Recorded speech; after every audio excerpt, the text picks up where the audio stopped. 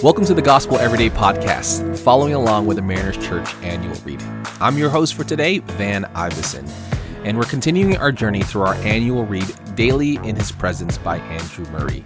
Today we kick off a new theme, because it's a new month, the month of March, and the theme is The Secret of the Cross, where we get to discover the life that is crucified with Christ.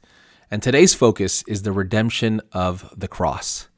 Galatians 3:13 is our text, and it reads this: Christ redeemed us from the curse of the law by becoming a curse for us. Here Paul talks about this concept of redemption. So we must ask, what is redemption, and why do we need to be redeemed? Well, one of my favorite comedies of all time is the movie Dumb and Dumber, played by Jim Carrey and Jeff Daniels. Now, who's the dumb one in the movie and who's the dumber one? Well, that's for the audience to decide. But essentially, the movie is really about these two slapstick characters who go from doing one dumb thing after another, and somehow it just works out for them. They go do dumb stuff, and somehow they stumble upon success after success. Well, there's a point in the movie where Harry and Lloyd have to travel for miles in the tundra, and in some cases in a freezing temperature. And one of the guys, Lloyd, decides to trade away their van for this little tiny moped. And Harry responds to Lloyd after he just discovered what he has done.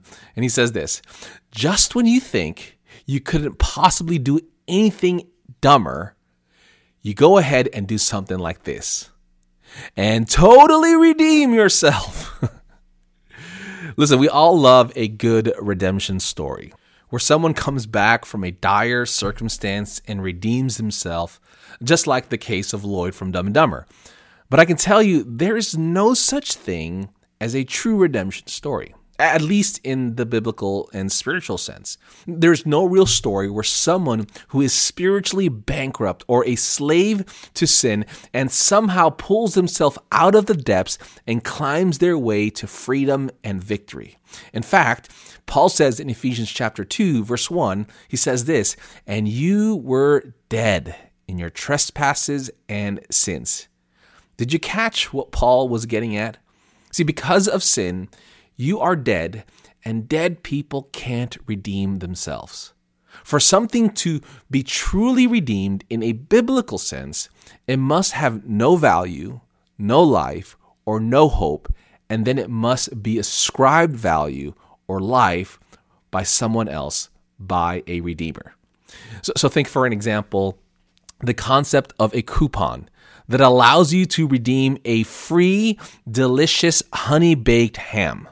When you trade in a coupon, you essentially redeem it, and you are given the cash value or the cash equivalent for it.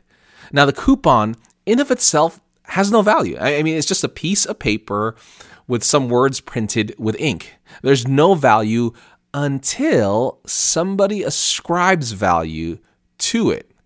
Kind of like a gift card, right? When you go to the store and you pick up a gift card from the rack and it says $100 to your favorite restaurant or for favorite store, it doesn't have any value. It's just a piece of plastic until someone puts value into it, puts some money into it. And see, and just like that, Jesus purchases us and gives us value through the life that we get in Him because of His righteousness. He ascribes and imputes His value, His righteousness to us. Now, the question is, what did you pay for this glorious pork product? Nothing.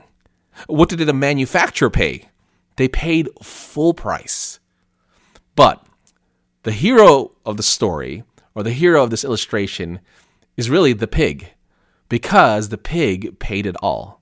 See, your coupon just connected you to that sacrifice. Jesus became a curse so that we could be redeemed from the curse of sin and death. That is redemption.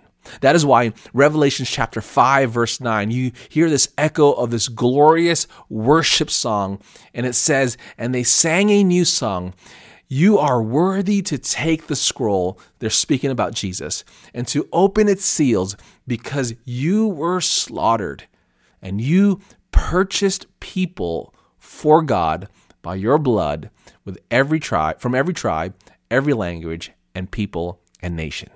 See, redemption, as John Piper puts it, it's this marvelous reality that somehow, in the infinite wisdom of God, might make way for the love of God to satisfy the wrath of God so that I might become a child of God.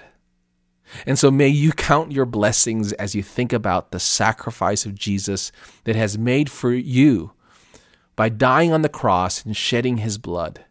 May you take comfort in the fact that even when you were dead in your sins, living apart from God, Jesus bore the weight of God's law's curse on your behalf.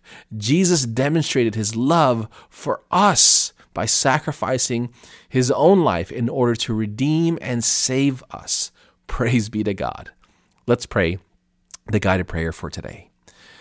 Thank you, Father.